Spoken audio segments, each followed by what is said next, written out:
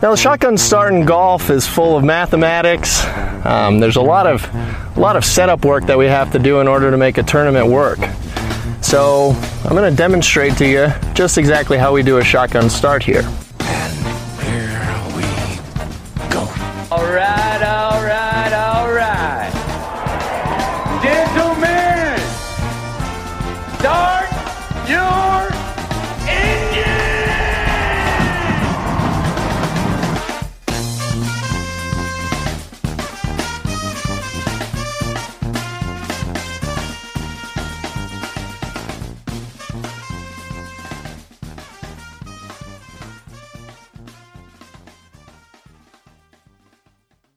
Greetings and welcome to a Friday edition of the Shotgun Start. It is September 7th and September 6th. Andy, how we doing? Brendan, not used to saying the exact date. Yeah. It's usually the night before and I just add one. Not real sharp over here.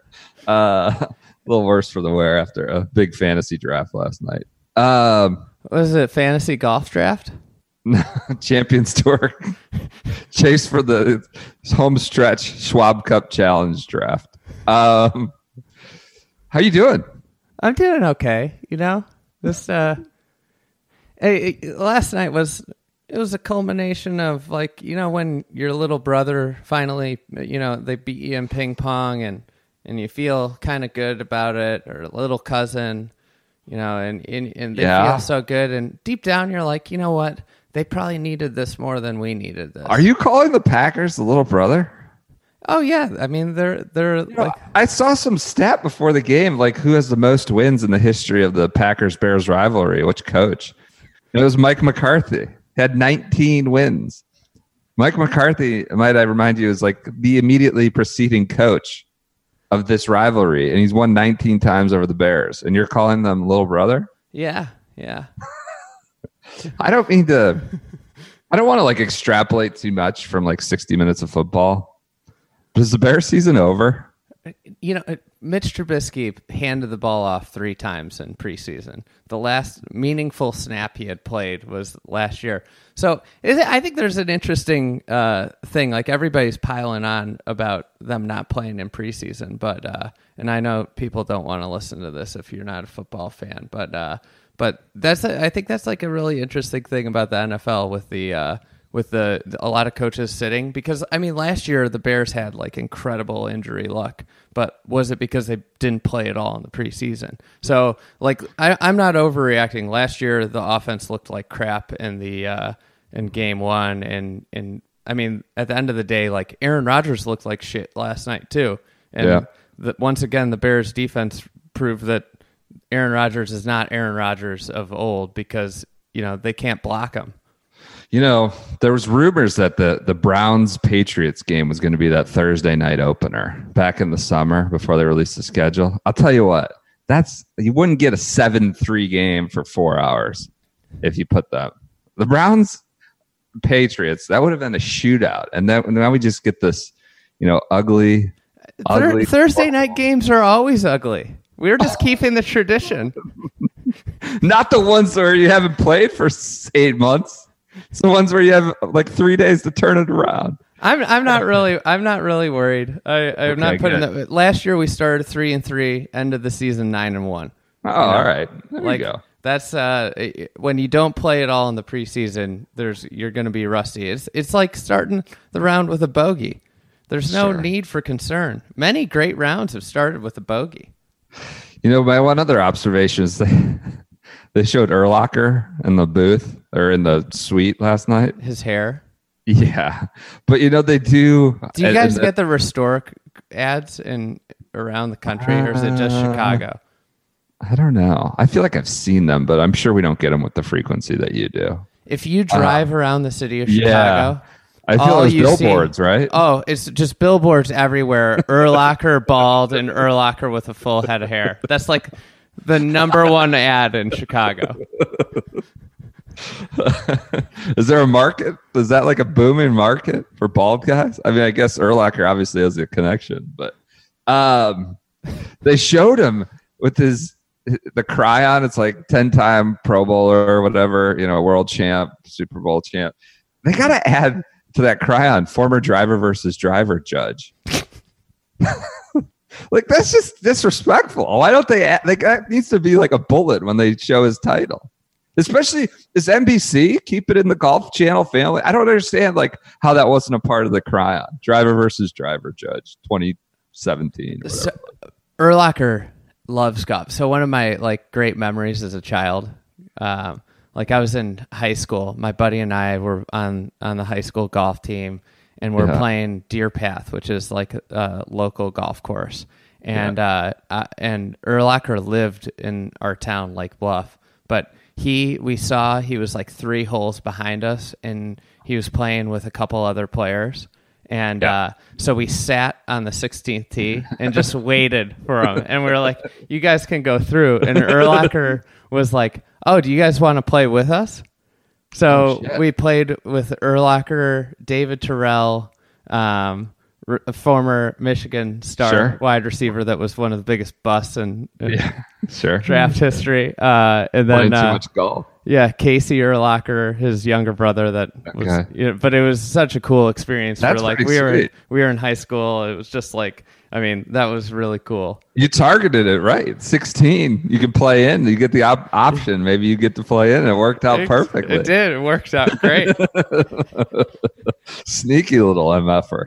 All right, are you done with Bears talk? I'm glad you don't think the season's over. I might not be as optimistic. I will say the Packers, great offseason additions on that defense. They got rid of, like, Clay Matthews has been such a liability for years, and they like heroized this guy that was like a subpar NFL player for the last couple of years. He's got long hair, commercials. Yeah, kind of like Ricky. But those new guys they have are really good. So, all right, let's get to some golf news. We'll check in with the Porsche European Open. Is it Porsche or Porsche? I don't know. That's a good question. Is it schedule or schedule? You hear a lot of it. Porsche. I don't know. I think I've always said Porsche. Certainly heard Porsche a fair amount though. Bob McIntyre leads, just boat racing, running away with it. He's 10 under, still on the course, round 2 as we record this. He's 5 shots clear of everybody else. Matthias Schwab up there again. He's playing. They said he took 4 weeks off. Paul Casey shot an opening around 66. They said it was like one of the best rounds of his year, given the wind and rain. But he came back a shot. You know who's struggling? Who's that? The European Tour's famed, ambassador of the U.S., Patrick Reed. He's 2 over. 12 shots back. That's all right. Do you think it's the pressure of going over there and playing where you're such a hero? Returning the conquering hero to Europe? I mean, like the great, European Tour American player. I don't understand it. I can't get over it. All right, we play the hits here. But yes, that one will forever confuse me. It's just they look desperate. It makes the Euro Tour look like desperate. Why him? I don't know. I think it's a mole operation. Get him in the Ryder Cup team room. All right. So, any other thoughts on the European Open? No, not really. McIntyre, he's a stud. Young Scott yelled at Kyle Stanley, got in his face about not shouting 4. He's already won the hearts and minds of the shotgun start. They got to get him on that Ryder Cup team. He's just gonna get on that Ryder Cup team and yeah, he's like the American or the European version of Reed. I feel like Miles, the Bixby founder, said he like hosted him when they were at the Walker Cup in LA a couple years ago. Ah. It said he was like the most down to earth, chill guy. Like he seems like a cool guy. Dude. And but apparently he can be a little red ass on the course. Maybe not, or maybe it was just Stanley not shouting 4. So, all right, let's move on to news, shall we? Let's move on.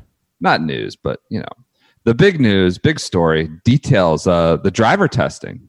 We are getting a little bit of an improvement on driver testing. Things we've been shouting about since this whole all got a little hot, in mid-July at Portrush.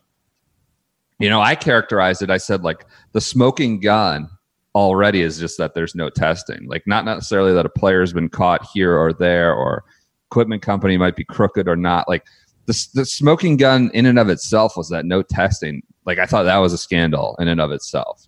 So we have a little bit of an improvement there. And just to give you a sense of how inane and ridiculous the prior testing was, which is like testing in name only, they would grab a bag of drivers off an equipment truck. They'd walk in there and ask them for a bag of drivers. They're just lying. This is like the equivalent of drug testing DJ after round, but asking Fred Funk to piss in a cup for it or something. Like, these drivers weren't being used by anybody. They weren't like Fred Funk pissing in a cup.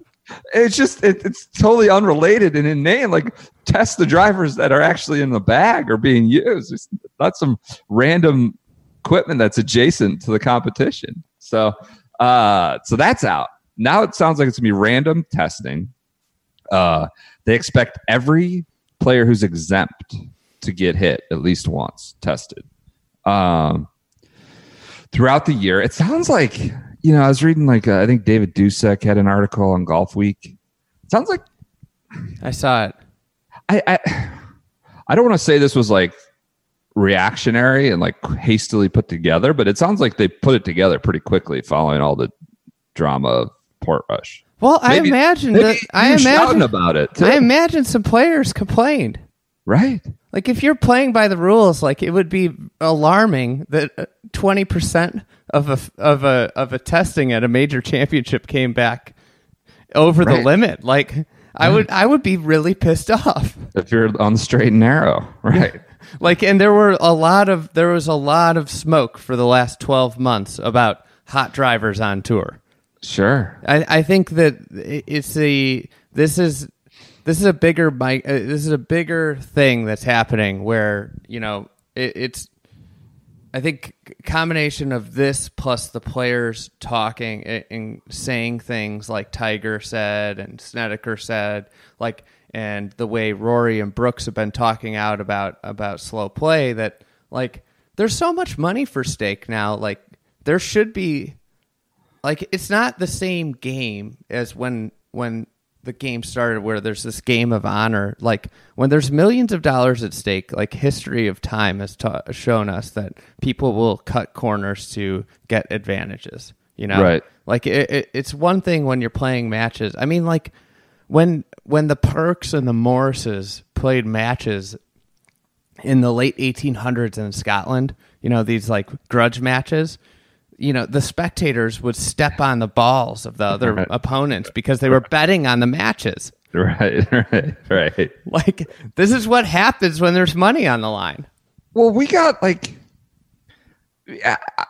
not to we can't name names, but like people involved with other sports leagues, like major sports leagues, like executives, like started reaching out to us when we talked about it. They were like, yeah, this is crazy. Like, if this was going on, that this doesn't exist is nuts. And it's just like, it's not like necessarily calling in the integrity of one specific player or equipment maker, although we've heard rumors of different, sneaky drawers and stuff like that but like, not calling anyone but just the fact that this doesn't exist was like a scandal. This was like other major American sports and other sports leagues around the world were like, yeah, they need testing. Like, set aside, not saying these guys are cheaters and crooks, but like, there's money involved. Like you're saying, there's millions of dollars involved. You just need to have it regulated. There needs to be more oversight. Like, do you think if the SEC didn't exist, that there would be like a lot more, fraud and trading? Sure. Sure. Yes. And there's already enough. Yeah. I mean, yes. Yeah. So like, this is just, and I think it's great that they took a step. I'm really happy they took a step, but this is about as soft as they can step into this. Like, that's what I was going to say. Are you encouraged? I don't think you're satisfied, I would guess. I mean, whatever. Like, I do believe that like in this, there is some, putting it in soft. I'd like to see it get more and more. Like the fact that they're like talking to the equipment manufacturers are like, oh, but we can't do this and this, and they're like, okay. like these the equipment manufacturers have the biggest, advantage because like if so-and-so wins playing a TaylorMade driver, they get a tweet out, oh, go get the driver that this guy used, even though you can't get that driver because, Yeah, you're getting it maybe with the same label on it, but it's not the same driver. And so I would say that I'd like to see, I think we both would have talked about this at length. Every driver should be tested the minute before that player steps on the first tee. And if they don't... And if that driver doesn't pass, you better go get another one. If you don't have another one, you don't get to play with a driver. Well, that's the thing. I mean, for all indications, this test takes like 2 seconds. So, would you do it and first? It should be public. It all should be public. That's my next. Are you saying first tee every round? First tee every round. Yes. Every single round, every player's driver. Yeah. First tee. Where else can equipment get sideways? Wedge grooves. I'm trying. Grooves. Like who would ever know if grooves are conforming or not? Yeah. I think balls are probably the most heavily regulated. Yeah. From what I understand, they will regularly test balls. I'm just wondering if there's a slippery slope here that like all of a sudden it just becomes cumbersome. Your test, like if you're doing drivers, what can you do next? You should be doing this as well, X, Y, and Z, and then it just like becomes too much. Is it possible for that to happen? I mean, driver, like the way that driver contributes to a player's earnings these days and where you finish on the FedEx Cup and where you finish in the world rankings, like it should be the most regulated or oversight, club in the bag. And it's important to note that like this isn't, I would almost suggest that the short hitters have more of an incentive. And I'm not saying that anybody's knowingly playing a hot driver, but like in this day and age with the game, what you just alluded to, shorter players actually have more of an incentive to find a hot driver. Right. All right. So you just alluded to one thing I definitely want to touch on about the details of like it being secret. Like that bugged me a lot. Like the PGA Tour, like, are you an entertainment product or are you not? Like this is controversy sells. Like this is great, but allegedly the only people who will ever know that a driver passed or failed are the player and one person from one of the equipment companies. Those are there's 2 people that will ever know the results of a test. And like, I don't know, if you're an entertainment product, like this shit should be going on the first tee of every round. They got like a big video board behind you, right? And they put it on the scale or whatever this machine is. And like if it passes or fails, and it's like you're getting the live reading, and then maybe throw in like a GIF or some sort of like a big giant X, like the Gladiator. Yeah, yes, the Gladiator, the Joaquin Phoenix doing thumbs up, thumbs down, or Family Feud, like a big loud X, like. This is entertainment. You're talking about millions of dollars. One of the best parts of skiing is how when they finish the race, they like the skier like immediately stops and jerks around to look at the board, and then like the time flashes up. Right. It would bring, and I think the PGA Tour needs to embrace this. I mean, this could be a new sponsorship. We could get a new, right? Like this could be presented by the First Tee Test, by yes. They have like an official document company in Adobe, and they have official like, beef jerky. They have official like everything. Why don't you could this? They sold Wyndham a bill of goods on the rewards. Like you could monetize the hell out of this, right? Oh yeah. I mean, this is a natural synergy with some big brand. Maybe it could be like they could get in with that. Who's the one that does drug tests? LabCorp. Yeah, there you go. That's pretty good. I like that. All right. So yeah, that was one disappointment. It's just like how it's being kept secret. This if you want your thing to be an entertainment product, like let's make this a part of the entertainment. Not everything has to feel like it's, you're making your players look bad, right? Also, do you think this will change behaviors? Do you think like if you fail a test, like you really have to be a sneaky equipment company / and or player, right? I mean, like, do you think any behavior will change? I feel like you're probably not going to have drivers that are pushed into that whatever it is. But nobody knows. There's no public embarrassment. Yeah, that's true. Like, what happens if there's no fines? There's nothing like, oh, I have to take it. You could just play a hot driver, and then it's like, oh, I got caught. Slap on the wrist. Nobody knows. And not even the other players don't even know. I know. You don't even have the shame of your colleagues knowing that you were at a crooked driver. So also, it's Monday, Tuesday, like Wednesday. Right? So like not even Wednesday. The trucks are leaving Wednesday, so they aren't going to do Wednesday.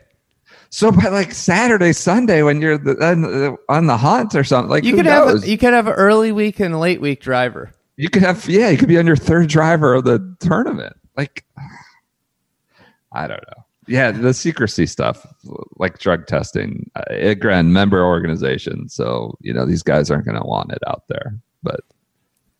We saw the reaction to Xander when his went public. So I understand their fear. Other sports leagues, because of the owner player dichotomy, have so much more transparency. Because there are it's a check and balance, right? Well, so I would suggest that the owners are more in touch with the product. And the players are more inherently about, they're very biased towards their own thing, getting paid, having a career, flourishing, not getting embarrassed. Yeah. So this is like the byproduct of having no stakeholder in the room that cares at all about the product, the competition. And it shows with the way the tour cares about the product. It's just they don't only to a certain point. Their number one thing is the members. Right. It's actually that I never really thought about it that way, but that's like the inherent problem. You're coming into a take here. No check and balance like in other leagues. Every other opposing part. Oh well, parties that work together but can have their own separate interests. Right. Yeah, they work together. They're all trying to do, the overall thing's the same, but there's no counter to the inherent biases of a player organization.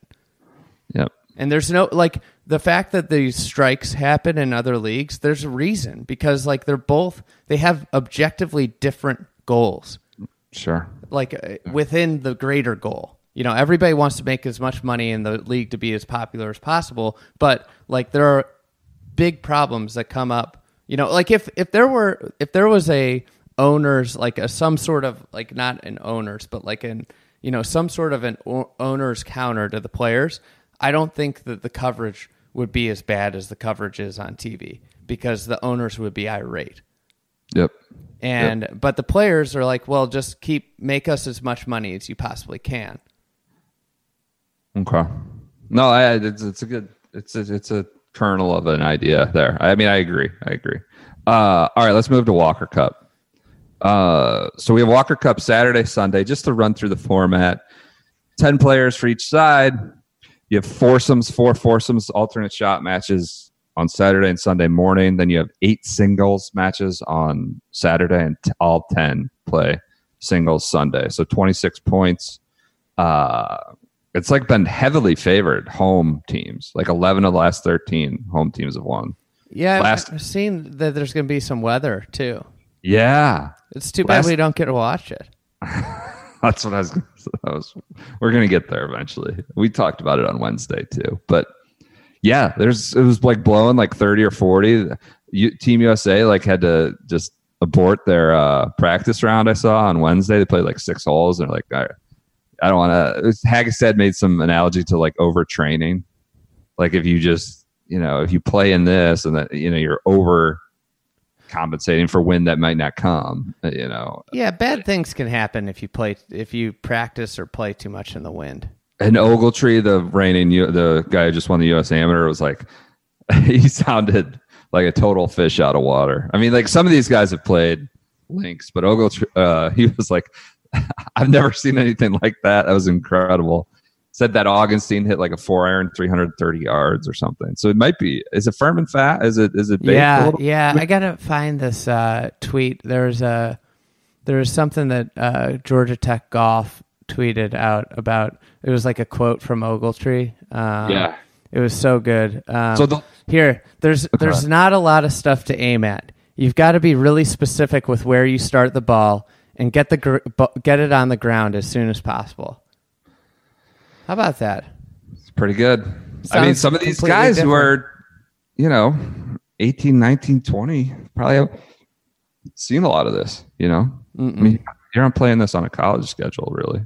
All right. So that's the last U.S. team to win in Europe or in GBI was 2007, which is that like dream team that was at, I think, County Down. Mm-hmm. Everybody shares those photos. Like, here's Ricky and Rory playing 10 years ago. Here's Colt Knost, Billy Horschel. That was like a loaded team. It was amazing. It's going to be a Flashback Friday heavy week. Good. I'm saying from all parties, the photos, There you go. We might, hopefully we get like a JT Spieth sitting eating photo, when they were kids. Junior Ryder Cup. So here's a question, and I think this is probably a crazy idea, but I just want to ask: should there be like a Hovland type rule for the Walker Cup? Like you could turn pro at a certain point in that year and still be eligible. Like you see Akshay Bhatia clearly turning pro, state amateur to play this week. You have Matt Wolf, who obviously would have been on the team, turn pro in whatever June 1st. I think a lot of the guys don't wait to turn pro to play. Like Matt Wolf was on the last team.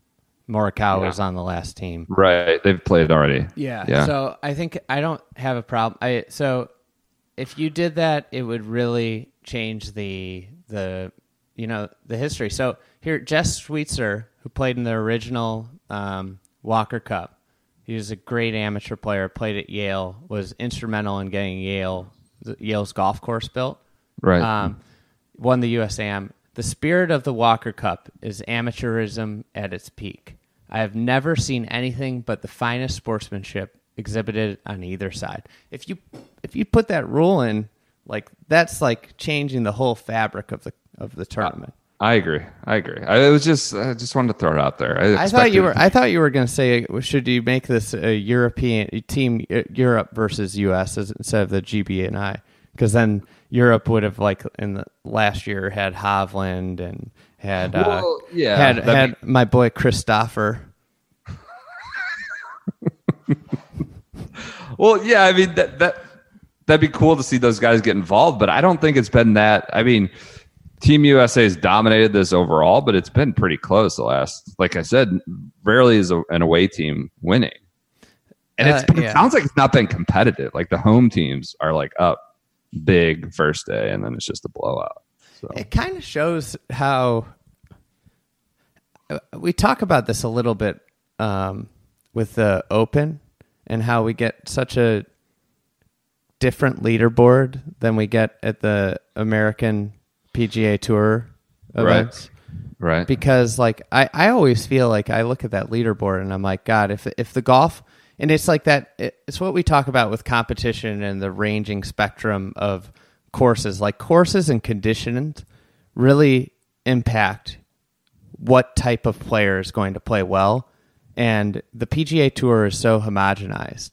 Like they try and set up the golf courses the same every week. And that's the dumbest thing they could do, because like you want to have variety. You want to see, there should be different courses that favor different types of players. Just like in the Tour de France, the mountain tracks favor, different types of riders. And I think we see it a little bit with like the Heritage, but there just aren't enough of them, because this is a perfect example, like where like, these young players who haven't been exposed, like, somebody that grows up playing links golf is you're at a huge disadvantage in professional golf because like you've learned how to play on a surface that like is rarely used. Sure. And it's a far extreme, you Sure. know, and that's actually like a great point for a world tour. That's a great selling point for a world tour. What brings more, I don't know, pros who are excel at their craft, but just in different ways into the bucket. Yeah. I mean, like, I think like you see it with, I'm not like a huge race car fan. I don't even know what to call it. Like, but like You're scratching your head to like a race car. you know, like that Formula One, they play all different styles of tracks, and different drivers are better at different types of races, and that's that's an individual golf. And the same thing with tennis with different surfaces. You know, so every other individual sport like has these, and like for golf, it's like 1 week of the year, 2 weeks of the year, we play like a different surface, which is, and that should be one of the most compelling things about the sport is like, oh, they're playing on this surface. These are the guys that are the specialists of this surface. And, you know, that never gets shown because they set the golf course up the same every week. All right. You want to holler all about no TV? I mean, I don't know. What are you going to say? The Royal Liverpool, Hoylake. I was reading, I think it was Brentley Romine. It's known as like the spiritual home of the Walker Cup. Yeah. Because where it really took off. Mm-hmm. First one was at National Golf Links, but this is like, I guess, where it really took off with some legends, you know, Chick Evans, Francis. Well, that's going to be in Flashback. So like you've got future stars, but like there are names that enough golf fans know, whether they're casual or just, you know, part of the like hardcore amateurs fans. Like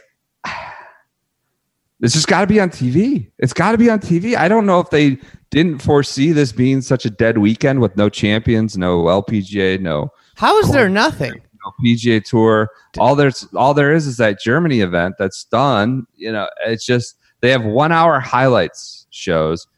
I don't know. We're told Fox gets the USGA, like US sites, so I think they're going to do it at Seminole and Cypress. I assume that deal is still in place. That'll be cool, but like this is just floating out there with no. I mean, the era of like niche streams for everything. I can watch, like I always say, I can watch like a CAA volleyball match. Like there's streams for everything. You can find, although I don't want to rant separately. The ACC network's just a travesty. Can't watch like major FBS football. But like, how this has to be on somewhere. Give us 2 hours. Golf Channel could pick up the rights. They could. They have the option. They didn't. And tomorrow they're airing 4 hours of Faraday reruns. Garrett Morrison tweeted this out. 3 hours of Golf Central. 2 hours of Hogan reruns, a rerun of a 2 hour Tiger documentary, 3 episodes of Golf Advisor Round Trip, and 1 hour of Walker Cup highlights. It'd be bad to begin with. It's just accentuated by there also being nothing else. There's no every other tour is on. Why can't they give us what they gave us at the Sony when the strike was on? Oh, that's a great idea. What was that again? Like the cameramen were all strike, but like it was just all blimp coverage, right? They leaned in heavily to the blimp. Yeah, right? they had like one on ground camera. Savaricas was doing the play by play from the studio. They had some on course guy doing Jerry Foltz, doing camera. Yeah, he was doing camera work. But just give us something. Like this goes back to like this is the start of the NFL weekend, and I would totally like the Bears have played, and Walker Cup wouldn't even coincide with the NFL. It'll be done by 1 Eastern. I would sit in the morning and watch Walker Cup. Thankfully, I have acquired a streaming login. But is it being broadcast over there? Are you sure about that? Oh my God! You want to hear what they got going on? Yeah. I got Because I thought I saw got that the was whole just schedule. highlights too. No. Okay, No. all right, good. Let me pull up. So it's on Sky Sports. I tweeted this out. So Saturday. You're confessing to a crime here. You got a streaming service set up?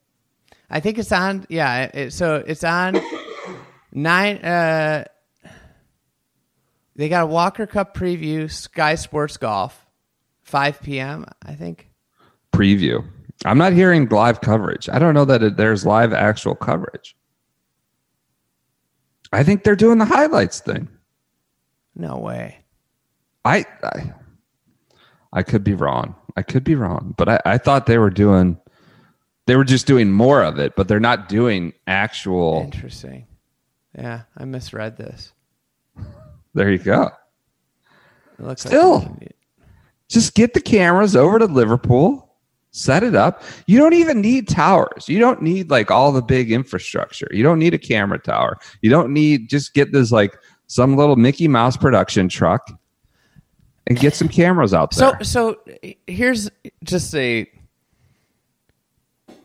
USGA and the RNA. Are they at least a little bit to blame here? Like, why won't they just set up, like the Western Am did a live stream? Yeah. Like, how did it, to a certain extent, aren't they slightly to blame here? Like, couldn't they do something?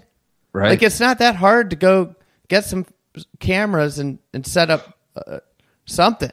Well, if there are going to be highlight shows, there have to be cameras present. Like, this isn't being played in total obscurity. If there's highlights, somebody was recording it. Like, you could watch highlights from like Walker Cups past that weren't necessarily like. It's 2019. Do you think they don't want it on TV to keep some mystique about it? Like, no, they want it. They want this to be an event that's an added part of their arsenal. There's actually I would say that there is if I was the PGA Tour, I would want this on PGA Tour Live. Given the youth invasion of the game. Yeah. There's so many parties that should be interested in this. Dude, they don't even go to Hawaii. They don't go. Right. That doesn't go over the bodies. I wonder if the shotgun start, if we hopped a quick flight, if we could periscope it. Yeah, would that violate any media policies? You never know. Be hoisted out off the grounds pronto, quickly. Do you think? Yes, because the RNA and USGA have rights. We can't you still have to cut a deal with them to broadcast. Do you think we could just say we're going to fly over and that would be the deal? Sure. Expensive flight. Go well. Yeah. Last minute flight to UK. Can you expense it? We're going to come with 2 iPhones. We're going to periscope the shit out of this event. Expense the flight for us. All right, let's move on. Any other Walker Cup? Just, by the way, you're good? Oh, we got Flashback Friday on the Walker All right, Cup. let's go. Let's roll right into that then. All right, Flashback Friday. We are going back to the first Walker Cup and the formation of the Walker Cup. I feel like I don't know how much people know about the Walker Cup, how it started. Just pretend people don't know anything. Yeah. Obviously, our listeners are very highly educated in golf nuts. Assume they know a little bit, but just let's operate as if they know nothing. Did you say that because you know nothing? Bullshit. Get out of here with this. That's not accurate at all. I've done a lot of reading just in the last hour. I'm kidding. So, you're mad I'm wearing a Browns hat. I'm sending out Cody Parkey gifts. Yeah, I am. There's a little. Yeah. Oh. Yeah. All right. You're just kicking a man while he's down. I'm not. All right. Go ahead. Just kicking some dirt in my eyes. So, the RNA was over for meetings about rules, and one of the participants was George Herbert Walker, USGA president in 1920, and they started talking about this international team competition. The U.S. had been doing these matches with Canada, amateur matches, and there was a lot of history that went into it before. C.B. McDonald was, his usual tyrant self, Maybe the number one menace in golf history, CB McDonald. Sidebar: he protested the first two USAMs until he won. Then he said there wasn't a formal set of rules, so he protested But anyways, like Bryson or something. Oh Bryson yeah, prior era. It was just a little whiny. But go ahead. So CB had been like talking about a need for an international competition in like 1915, but World War One kind of derailed everything. So in 1921, coming out of this, the USGA invited every golfing nation to send teams to compete in this match. But no country was able to accept that year. Lots of broke countries, the fees, everything. So nothing happened. But the man who kind of saved it all was William Founds. And he was of the Founds family who founded Oakmont. Yeah, relation to Henry Founds. A US Am champion, like an iconic US amateur golfer. 1910 US Am champion. And he was kind of the leader of this, America versus Canada match. So he took the team to England. They got on a boat and headed over to England in 1921. And they played at Hoylake. So they defeated the British team 9-3 in an informal match the day before the British Am. So they always paired it up with the Am because of the immense travel. And the first Walker Cup was paired up with the US Am at Brookline. So Go ahead. No, go ahead. Yeah, I think this is also on a professional level how the Ryder Cup came about. They just wanted to add some team matches before the Open. I think it was just kind of an informal, trying to get it done around the Open. But go ahead. Maybe that'll be the Flashback Friday in about a year from now. There you go. Go ahead. Early in 1922, R&A announced that it would send the team to compete in the Walker Cup. So, the Walker Cup named after George Walker, USGA president. But, many people say it should be called the Founds Cup. Oh, interesting. Because Walker wanted to do it, but Founds was the one that actually took it on. Yeah. Because it wouldn't have happened if they didn't go and do that in 21. Right. And they actually invited all the teams in the world, but only GB and I came. Okay. So it would the event was at National Golf Links of America, CB McDonald's club, also Walker's home club, and the competition was everybody but Great Britain's the only one that came over. So at that point, the match was played on an annual basis. So 22, 23, 24, it was decided that it was too expensive. To do so every other year. So they went to the every other year. Okay. So from present prospects, this is from Bernard Darwin. From present prospects, this will easily be the greatest international year that American golf has ever known. What year are we talking about? 22. With the first year when National Golf Links first Walker Cup. So, all these guys are coming over, they have, and this is really when that international golf, all the best players are going to the US Open and the US Am, and then they have this Walker Cup. And there was actually huge fear in that the Walker Cup was going to overshadow the US Am. So there was a New York Times article that highlighted that. Will this competition ruin the US Am? So if you're really interested in this first Walker Cup, Chris Millard, who wrote National Golf Link's big history book, used to work at Digest. He wrote a really awesome article for the program of the 44th Walker Cup, which is at National Golf Links a few years ago. Yeah, a few. So the headliner of the event was Bobby Jones, So he was at the time 20 years old. He was still in school, and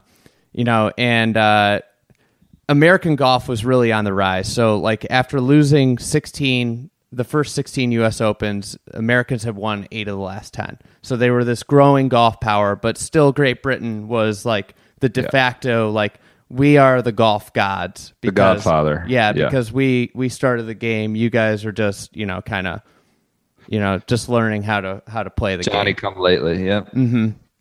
So Bernard Darwin accompanies the Great Britain team as a writer for this event. So they hopped on a boat. It took like 8 days to come over. Scott McCarron can't get on one to go to the Senior Open.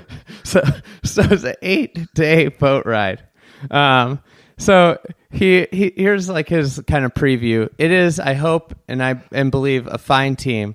I do not say is fine enough to win about the Great Britain team because I know what is up against, but I think it will make a good showing and further think that National Golf Links, which with its seaside breeze is like some of our home courses, should suit the players well. If they don't play well there, then they will not play well anywhere, and I will offer on their behalf no alibi. He then gave like an alibi. He noted that they didn't have their best player, British amateur champion Ernest Holderness. He had to work. That's amazing. Imagine that. Their best. He was the amateur champion, reigning amateur. British Am champion. British Am, right? Yeah. So imagine if isn't that just called the amateur? Imagine if Cole Hammer couldn't play because he's like, I got a caddy at the club. It's the member guest. It's the member guest. How good is that? Yeah, that's pretty good. So, so Angus Hambro also just bailed late. He was Hambro? like didn't show up to the boat. So did they go with one less guy, or did they find? They had a reserve player. Okay. They planned a reserve player, but now Bernard Darwin, the writer, was their reserve. Oh my gosh, this is an excellent flashback nugget. So that's amazing. Imagine if you were going to the Walker Cup and you were the American reserve. Depends on how many strokes I'm getting. But like you might as well just forfeit the points and get rid of it. So like the premier golf writer is the reserve for the inaugural Walker Cup team, the Great Britain's formed. Amazing. It is an important sidebar. He was a very good player. He had reached like the semis of the British Am years ago. So he was very, very capable. I assume they wouldn't entertain it if they didn't know he could. They wouldn't have had another option. They didn't have another option. All right. So the Brits to acclimate to America, they planned that they arrived 16 days before the match. Oh my God. Darwin wrote that this might have had an opposite effect because of the nightlife scene. Oh God. So they're out in the Hamptons or where? New York, all over New York. They had lavish dinners. So their arrival in America. So this is a quote. Their arrival in America will leave them about 3 weeks in which to become acclimated to conditions on the other side. Unfortunately, this matter of acclimation is greatly a matter of chance. 3 weeks will be a sufficient time for some of the wanderers, while on the other hand, it may just prove enough to upset one or two members of the team. So the wanderers, okay. They talked about how if it was hot, they were screwed. Why? Because they're not used to hot weather, and they're playing in jackets and ties, just like the Chicago Golf Flashback a few weeks ago. Yeah, right. So the U.S. sets up like a gauntlet of dinners and matches and tours of all the clubs around the area. And Darwin suggests that it might have been gamesmanship. that they were just loading the schedule to tire him out. Getting these guys worse for the wear. Yeah. Oh, So Darwin wrote the first day comes, and sure enough, Harris is out with tonsillitis. One of the players, Harris, tonsillitis. Tonsillitis in the middle of summer. you just come to New York, you get a bunch of Sounds like 3 weeks of partying. Just knocked him out. So Darwin's now in the matches. Oh, hell yeah. So good. So it's pretty funny because there's articles that Darwin's article talks about the first day being insufferable heat. Okay. Meanwhile, what time of year is this? Do we know? It's in early September. Early September. Okay. Right before the AM. Meanwhile, America's Jess Sweetser recalled it as a mild day. So what? I mean, what is the sliding scale here? The historical records show it was 80. I mean, that's with pretty impressive if you're living on the coast of England, or never a bet. Yeah. So thunderstorms came too. So it must have been a humid 80. Okay. So, okay. Another problem was that thunderstorm softened the course, so it was less firm and fast. There you go. Much different crowd. So there's much different conditions than the links land. So there's a 2,000 person crowd, and they did 36 hole matches at this time. Oh shit. Okay. So Robert Harris, the guy that couldn't, play, Darwin wrote was of little service to the team, and he was the captain. Oh shit. So Darwin is in the match. Captain went too hard. Got after it a little bit too much. Too much captain duties. So Darwin, in his first match, just gets clobbered. The team match, they lose 8-7 in team match. Okay. Worst defeat of the whole thing. Bobby Jones, the U.S. gets off to a hot start. Bobby Jones and Jess Sweetser, they were up 9 at one point in their match. Ended up winning like 3-2. 36 hole match, so they were up 9. They were, over, 36. Right. So they're up, and day 2 comes. There's 8 matches, and they only needed to win 4. So U.S. wins the first 5 matches. So it's over. It's over. But, the last 3 are playing out. And the Brits won the final 3. So that's why, the match looks a lot closer. One of which was Bernard Darwin's match. Oh, yeah. He won. So of all the players that Darwin had to play in singles, he had to play Wild Bill Founds, like the American stalwart. He was the guy that nobody wanted to play because he had, he had he was just the crafty, old guy, the de facto leader of American amateur golf. Yes. So prior to the match, Darwin got hit by a stray practice shot in the chest. What? He got pegged in the chest. Oh, Jesus. So he wrote, I thought for a moment here was a state of things. If it, I might have transposed this wrong. I thought for a moment here was a state of things. If only available, a substitute was killed. Like he thought he might die. Yeah. Just I read this. Smoked with a golf ball in the chest. It apparently made like a loud cracking sound. Oh, jeez. Was it on purpose? Could it have been like a intentional thing? Who knows? Final day? I mean, it sounds like Darwin had no shot in general. He was just Wild Bill. so Founts wins the first 3 holes and sticks it on the 4th, which is like the first American Redan. Yeah. And Darwin wrote about this match, and he said he was at this point in a state of semi-collapse. But he was saved by a cameraman.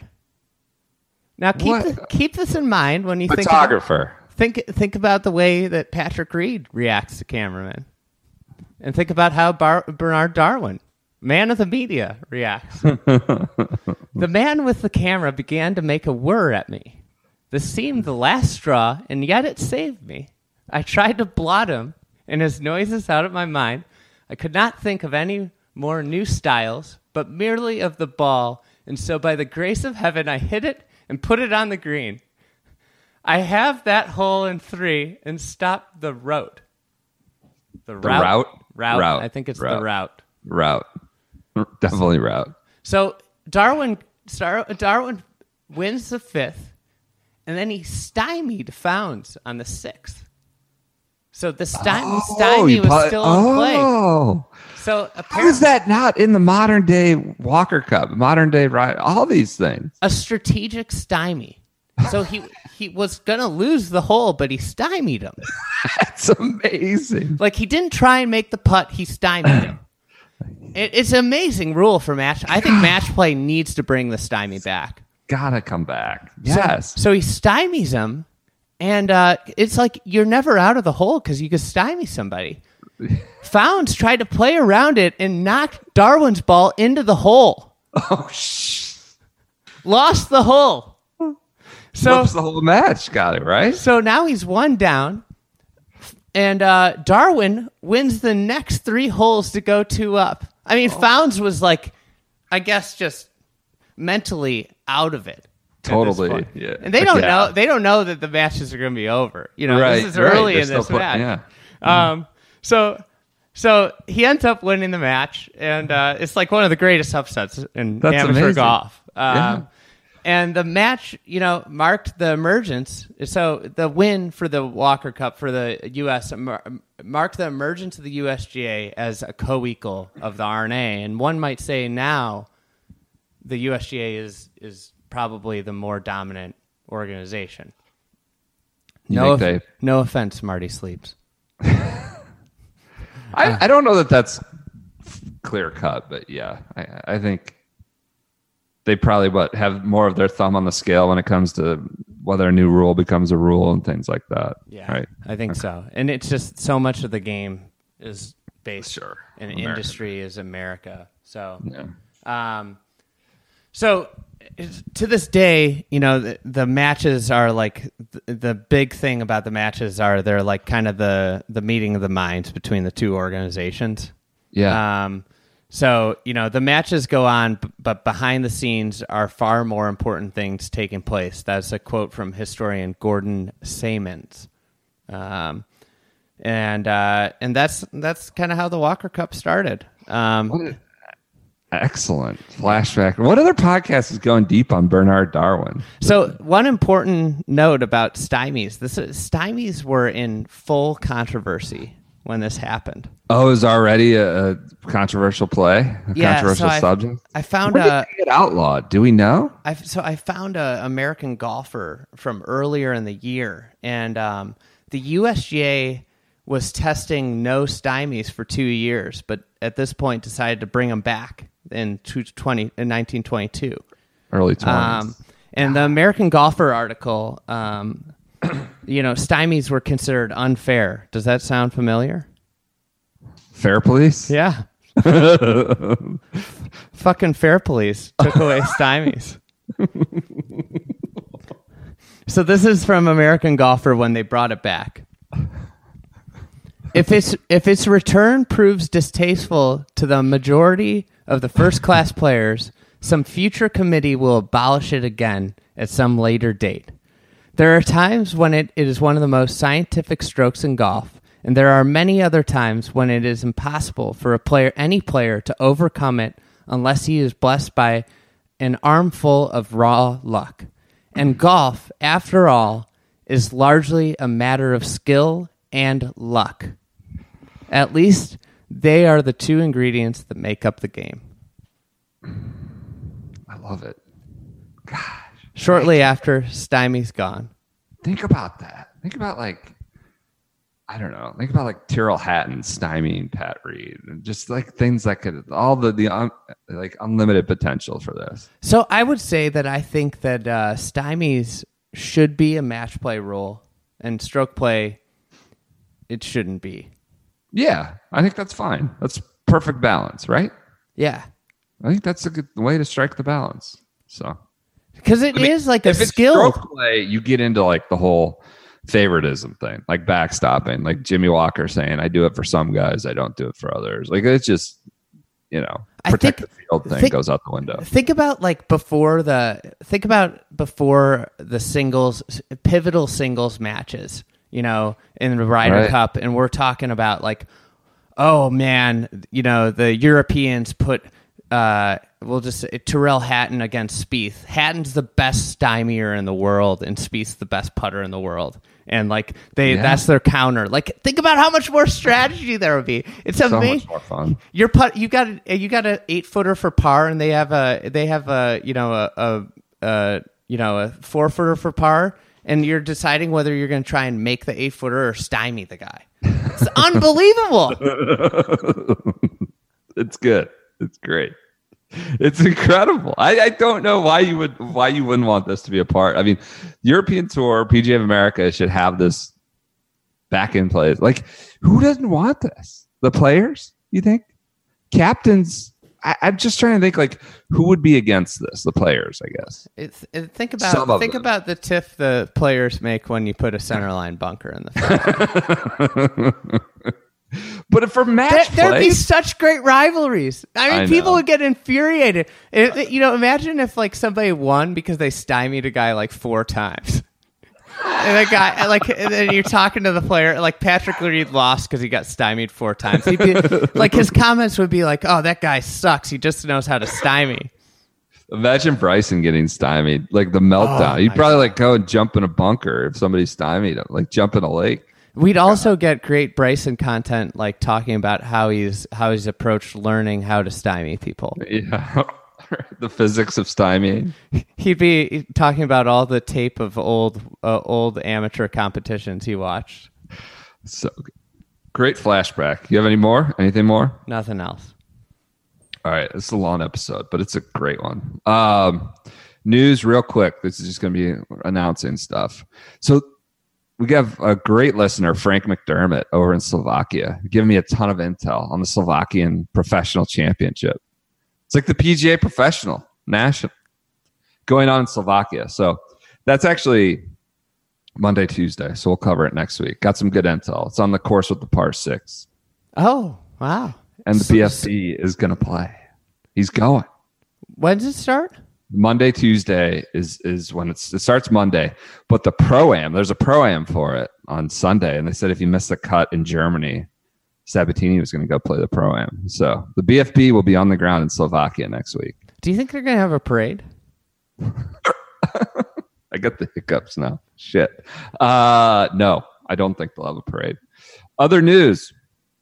We'll go into that on Monday. DJ has surgery, knee surgery. Sounds mild, arthroscopic. Well, mild as surgery can be, but he's going to play this fall. Might explain bad end of the year. Could. With DJ, anything could explain, sideways play. Koepka and Phil commit to the Shriners in Vegas, which is, I don't know, going to be a... I can't imagine that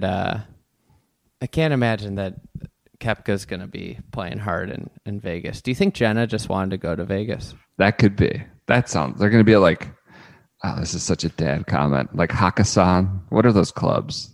I think Jenna convinced Brooks to go because it'd be good for her Instagram account. That's probably accurate. Remember what that comment Brooks made? She likes to. We had to get the likes for the gram or whatever. For a gram. God, I got the hiccups here. I can't even finish. Other news. Stymie's got you all in a tizzy. Corn Ferry event in Maine. That's kind of cool. Awesome. I want to June? go. Yeah. Sign me up. We had somebody on the ground. Is it the week? messaging us. Is it the week of the U.S. Open? That seems don't like know. something they would do. That could be good. June, we do Winged foot. we Winged do foot in Winged Maine. Foot in Maine. Maybe we'll do that. Shotgun Start Roadshow. There you go. Just like we'll be in Liverpool by Saturday too. All right, that's all I got for news. We'll leave the rest for the Monday, and I got the hiccups. So First step of year 2. first step of year 2. Next week we might do a little bit. I don't know, kind of a segment, not a clip show, but just little remembrance of stuff we had over the past year. That was fun. Man, Listener those reaction. hiccups are making it sound like bad audio. It's not bad audio. You're out of Iowa. Thank This God. is why we're delayed. I mean, you were driving. You're like, oh, I'm 2 hours from Wi-Fi right now. I think I could stop at Cedar Rapids, but that's going to be 2 hours. I had to be searching for Starbucks to in order to pull over and plug in. And I mean, we could barely talk on the phone, Yeah. the cell service. So, all right. hey, I- have a good weekend. yeah. Thanks for. We'll thanks- talk more about the 1 year anniversary next week. But thank guys. you. Thank you to everybody that listens and patronizes the pod with their ears on a regular Okay. basis. I apologize for many of the things we discuss. No, we appreciate it. We'll go into it a little bit next week. Thanks you. Everybody have a good Friday. Enjoy the football, and we will check in with you on Monday.